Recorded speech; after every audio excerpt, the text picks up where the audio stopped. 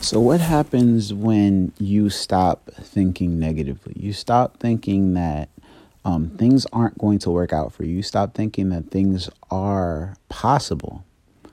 What happens at that point? What happens over time, because obviously it's not going to happen just one day, but you have to continuously start to think positively and stop to think negatively.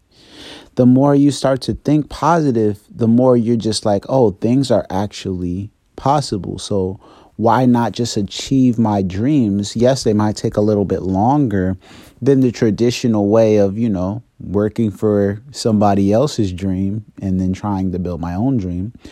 But when you build your own dream, you're spending the time and making yourself more elated on what you've already been here to do. You just have to practice that thing. The thing is, your skill doesn't come overnight.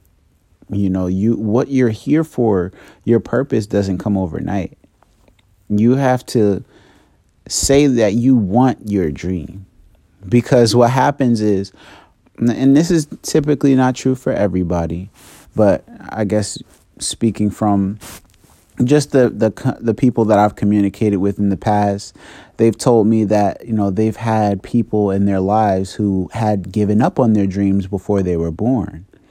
And when that person was in their life for 20, 30, 50 years, they were saying, okay, well, that person gave up on their dream, so I'm going to give up on mine too.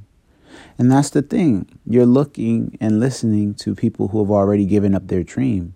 So, of course, your dream seems impossible to a person who's already given up. But this is the thing. You still have the opportunity to accomplish your goal, your dream, and make that your life. Like, we live in a day and age where it is possible to pursue exactly what you're here to do. And the only person that's really going to stop you at this point can only be you. You are the only person that will give yourself extra things to do that have nothing to do with your focused plan on what you want. And this is the thing. You want something. You want your goal to be that thing that's focused. You want to be focused on your goal. You want to be laser targeted on your goal.